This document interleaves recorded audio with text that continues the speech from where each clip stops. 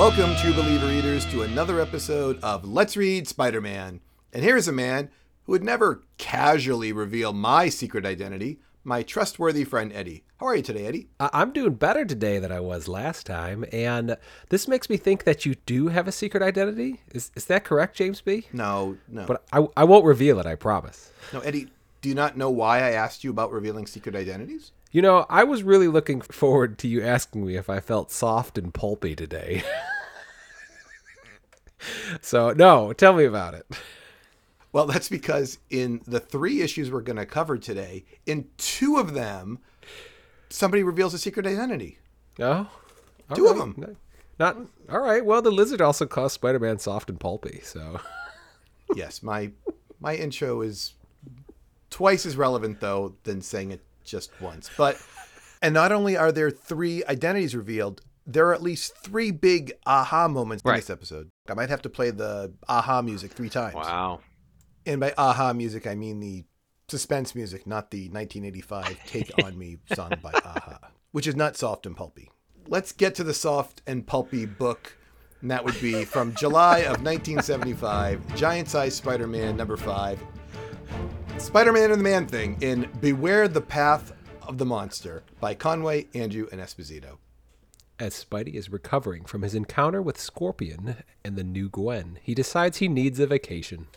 Yeah, he also decides to get involved with a bystander who's trying to make a citizen's arrest of Spider-Man. Spider-Man shoves him, threatens to hit him, calls him Tubby. Welcome to Giant Size Spider-Man, a subsidiary of the Marvel Team-Up books. This is hearkening back to early jerk Spider-Man with Human Torch. Well, Peter goes and convinces J. Jonah to send him on a business trip to the Everglades to photograph the headline-grabbing Man-Thing. He calls up Doc Connors, who's in Florida, and is interested in Peter's investigation, but immediately suffers an accident that turns him into the Lizard. Peter says goodbye to the new Gwen and heads to Florida. Yeah, it's too bad that Doc Connors kept the dangerous, quote, break glass to release gas to turn me into the Lizard formula, sitting on the edge of his desk. It is a ridiculous scenario. He does declare, oh no, the gas that was the formula that could turn me into the Lizard was in that vial. Right? Yeah, Yeah, like the Wicked Witch of the West keeping a bucket of water in her bedroom. You know what I'm saying? It makes me question the safety standards of Doc Connors' labs. But Martha Connors informs Spidey that the Lizard is on the loose, and as he heads to their house, he's attacked. Although the Lizard overpowers Spidey several times, he does eventually get webbed into submission. Soon after, the Man-Thing, along with other swamp animals, answer the Lizard's mental command and attack Spider-Man and Martha. The Lizard is released by his swampy friends, and oddly, the Man-Thing attacks the Lizard. The book ends as Edmund Arnstead, a failed chemist who had been tracking the Man-Thing, is convinced by Martha to concoct a formula to change the Lizard back into her husband.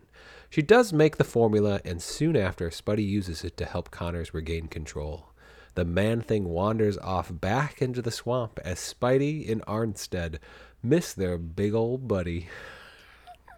Yeah, as I mentioned in the intro, Martha was a little loose with the my husband, Kurt Connors, is the Lizard, and this will change him back. I'm not sure if you caught that, but she says it. It was an emergency situation. I was totally fine with that because she had so few options. It wasn't going well for Spider-Man, that's for sure. He was covered in snakes and alligators and Man-Thing and the Lizard eventually. So I didn't perceive it as a huge deal, I guess. But yeah, this guy knows who the Lizard is. Speaking of Martha, who's the real hero of this book? Spider-Man, Edmund Arnstead, the Man-Thing, or Martha Connors? That's a great question. By the way, that was a great summary, Eddie. Good job. I know Thank you. Under the weather, and you did a nice job there. Like our podcast, that book was a team effort for sure. I'm not copping out, okay? And this wasn't a terrible giant-size issue either, by the way. This book does move the Gwen-Peter plotline along. It nearly does as much as many of the actual Amazing Spider-Man books are doing at this time. There's really only like one Amazing Spider-Man book that really moves the plot a lot, in my opinion. And it feels like they're all written by the same writer, and that's why they're all feeling the same. I wonder if the next book Eddie, is by Jerry Conway again. Let me see. It's from September of 1975. The Amazing Spider-Man 147. The Tarantula is a Very Deadly Beast by Conway, Andrew, Esposito, and Hunt. Spidey's swinging back into town from the Everglades and goes to see a not-so-happy J. Jonah. He has no pictures after his business trip to Florida, but Ned Leeds does have information about the new Gwen. She's a clone grown from the cell tissues of the first Gwen. With mind imploding, Peter changes into Spidey and attacks a nearby window when he sees Gwen 1,000 times over running towards him.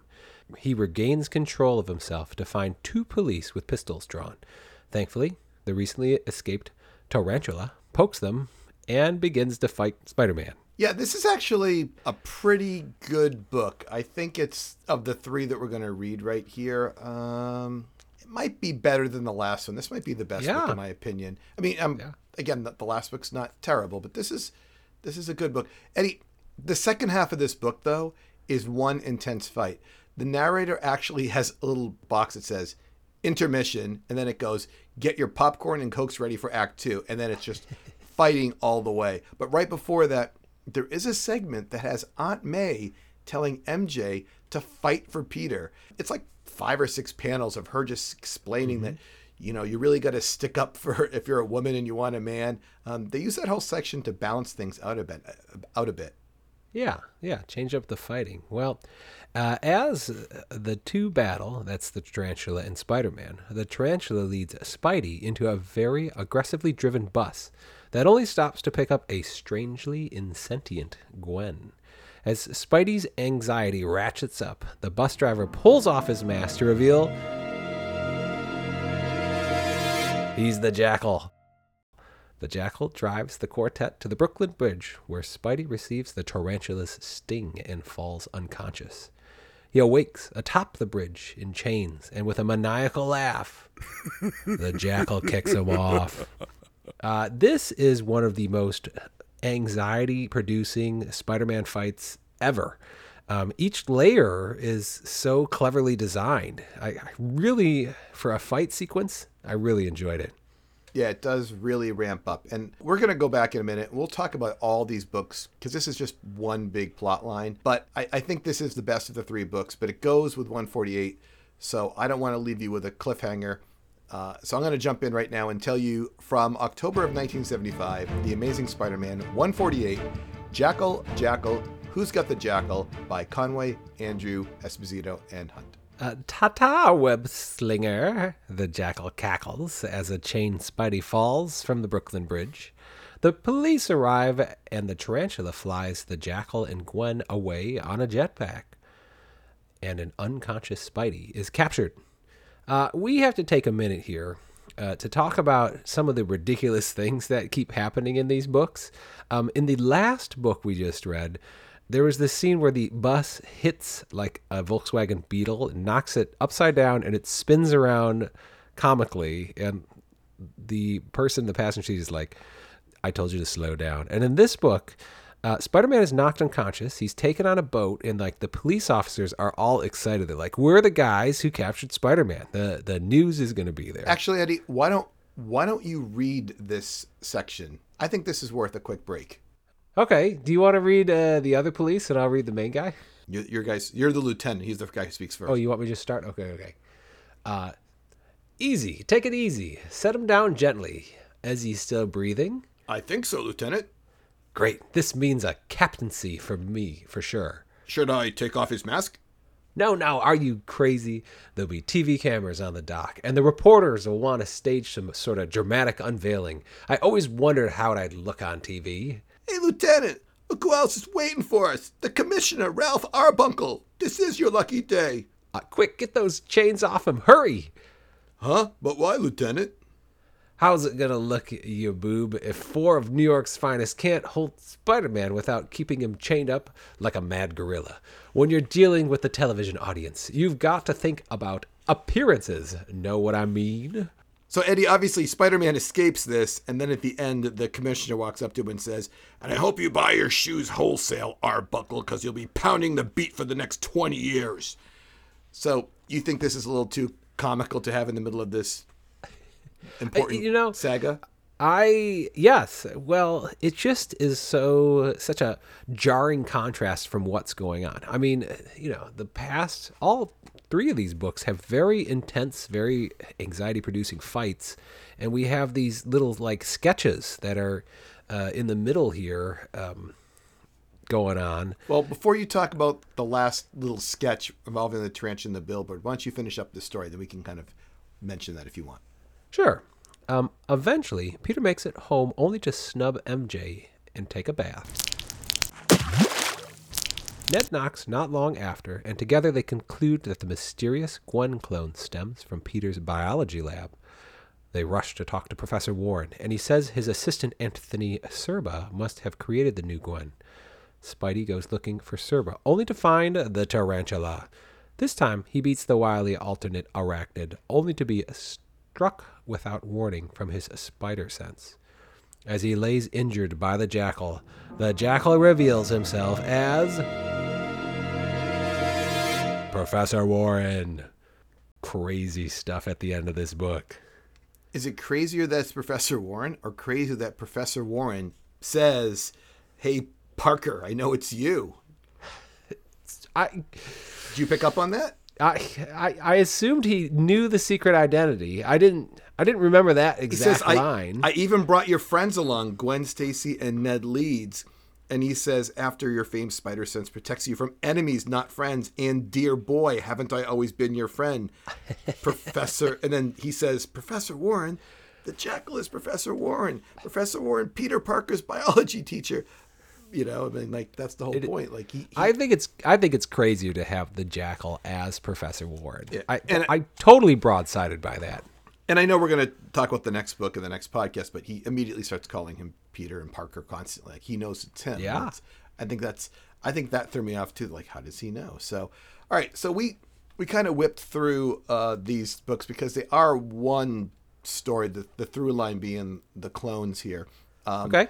Before we could talk a lot about these. Why don't we knock off our sponsor, and then we can come back and we can hit all the things that you want to cover that we didn't cover. Sound good? Yeah, can't forget about the sponsor. Eddie, today's sponsor is a social media app for all occasions. Have you ever been in some awkward situation? Well, the app, What Would MJ Say, would give you an appropriate thing to say. And if you're in a situation requiring you to do something, you need, of course, What Would Hulk Do? But what if you need great wisdom from years of experience? Then you need advice from Aunt May.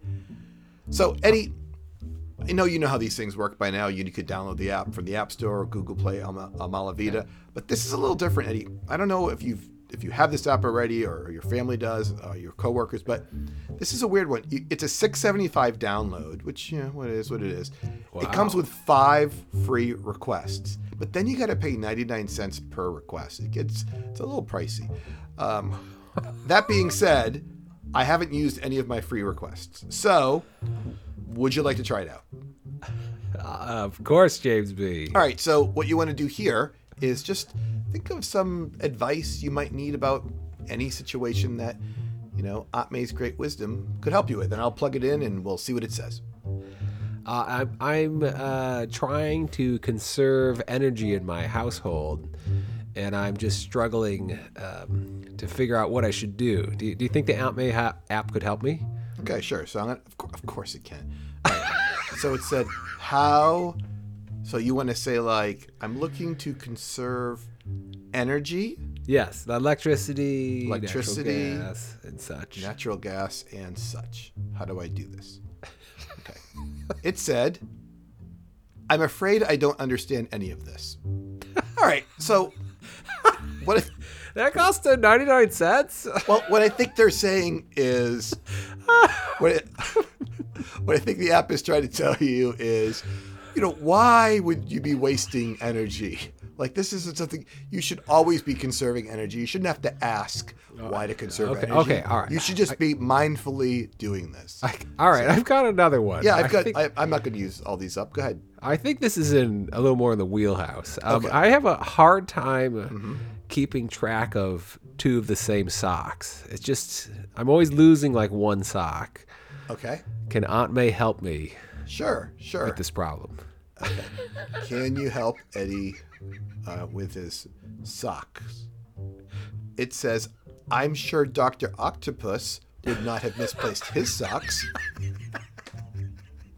Okay, so what she's saying is that if you're a little more responsible and a little more careful, you won't have this problem in the future. I got time for one more if you want. I'll save the last two. Oh my goodness! Or you? Okay. All right. Got one more? All right, I've got one more. I'm looking for a new car. I'm having trouble with my current car. Wow, this is. And I'm finding it really difficult which car I should get. Okay, remember this is like a sort of like an advice app, and you're asking very like. But let me see if I can. Eddie wants to shop. That's all right. I can give a social situation. I've already typed it in. Eddie wants to shop for a new car. What should he do? All right, it says, take your umbrella. It might rain today. So I think she's just saying be cautious in your shopping and, be careful of who you talk to and stuff like that. So, but. All right. Well, that's our sponsor for today. The social media. I'll let you trial that one a little more, James. You tell me about it. Yeah, I got two ones left here. All right, Eddie, we blasted through today. We've got some time left. Are there any of these three books in particular that you wanted to focus on? Anything we didn't really cover? Well, I don't want you to weasel out of my question from Giant Size. Okay. I think there's arguments to be made on who is the real hero of the Giant Size: Spider-Man, Edmund Armstead, the Man-Thing, or Martha Connors. And I wasn't weaseling out. Okay. I think any one of these people missing is going to cause a huge problem because Martha Connors has to come out there and say, hey, we need to make this formula. And this Edmund Armstead happens to be a chemist. He was out there in the woods. I believe he was trying to kill himself, right? Yes, he was. It was dark. Yeah. For a and while. then he sees I think he sees the Man-Thing and then rethinks it. The Man-Thing comes and basically saves him. And then he thinks, I'm going to follow the Man-Thing around. The Man-Thing, of course, turning on the Lizard to stall for Spider-Man. Spider-Man being involved. I guess the biggest hero, the person you couldn't replace the easiest, I guess Edmund Armstead is the biggest hero because under pressure, he was going to kill himself in the beginning of the book, and at the end of the book, he is saving a life. So I guess it's him. Interesting. I'm going with Martha in this situation. I didn't talk about her several attempts to stop the Lizard and help Spider-Man, and she tells, Peter Parker that the Lizard is on the loose, before he arrives, giving, a preemptive warning for him. And it's true, Edmund Armstead is the guy who makes the formula, but she's the one that convinces him over and over again, you have to make this formula. Because he was all down on himself. He's like, I can't do it. She's like, you have to do it. Really dramatic all throughout. So Martha Connors takes the cake in Giant Size for me. Yeah, I'm not going to argue with any of the people you choose. I think they're all excellent choices. I'd like to go back to Giant Size as well for a second.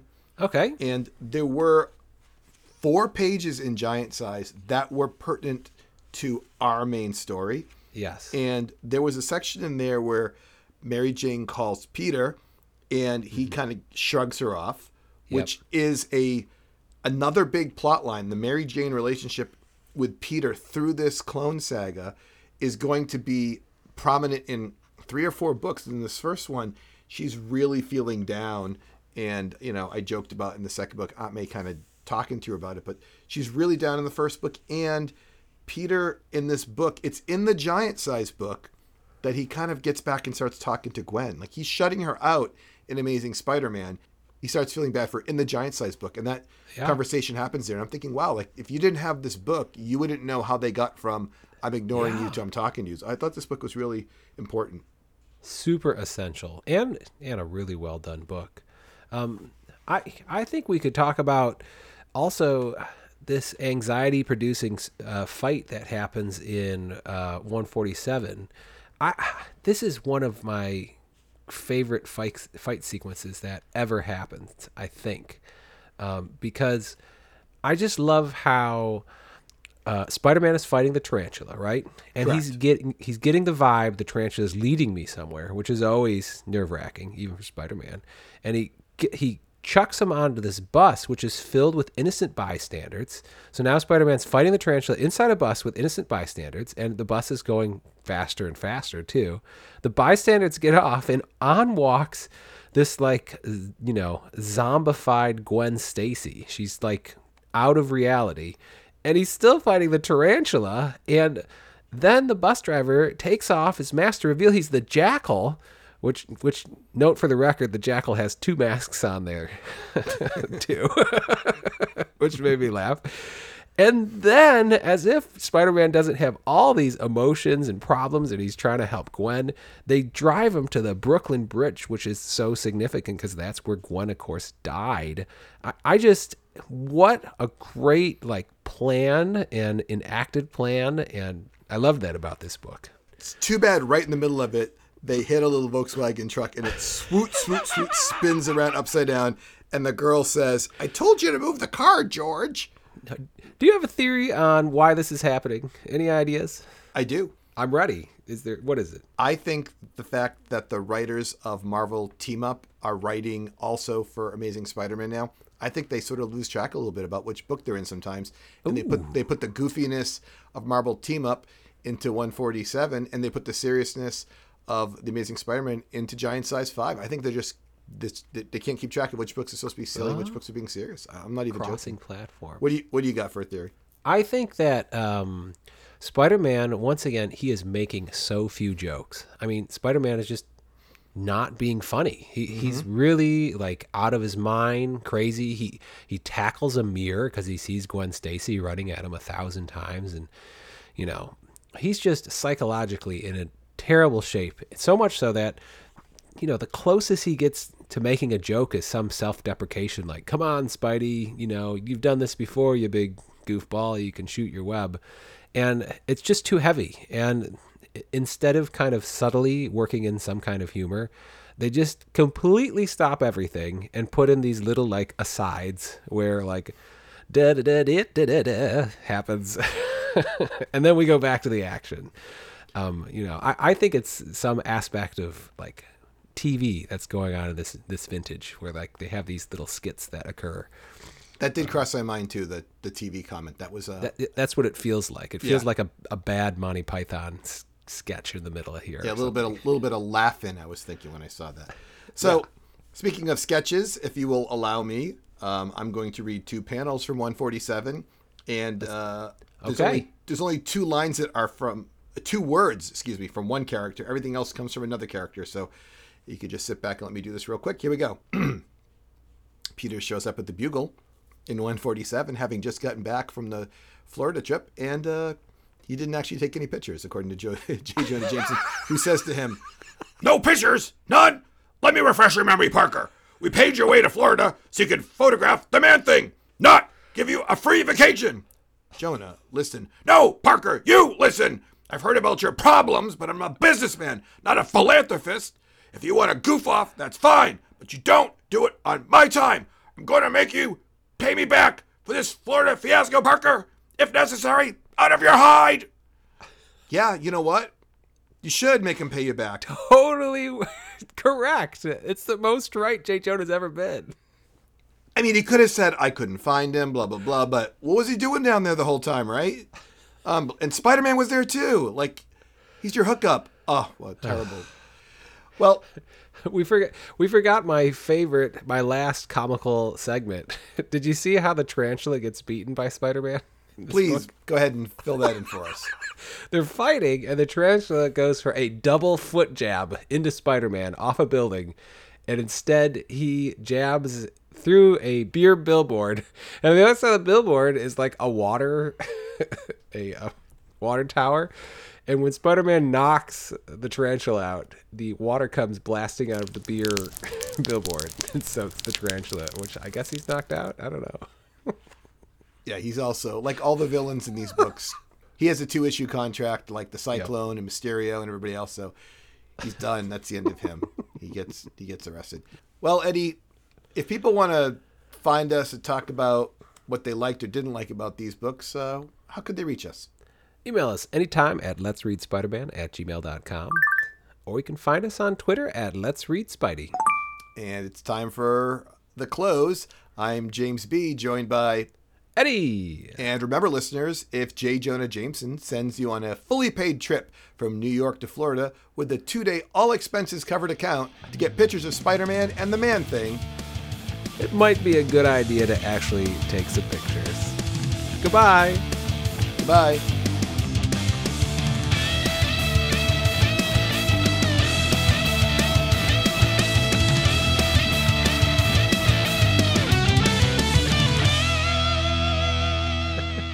Eddie, do you remember I was talking last issue about in the book I read by Sean Howe, the Marvel Comics Untold? Yes.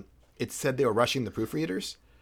I wanted to let you know that Connors, Connors, is spelled Conners wrong in every single panel of Giant Size 5. It's spelled wrong every single time. I think I got confused by this. Like when I was writing my summaries, not your fault. I may have changed it too. No, you did, but that's okay because I was going to correct yours. I'm like, oh, what's Eddie doing? And then I said, oh my gosh, it's wrong in the book everywhere. The entire book was wrong. So it's not your fault. Not your fault. Fascinating.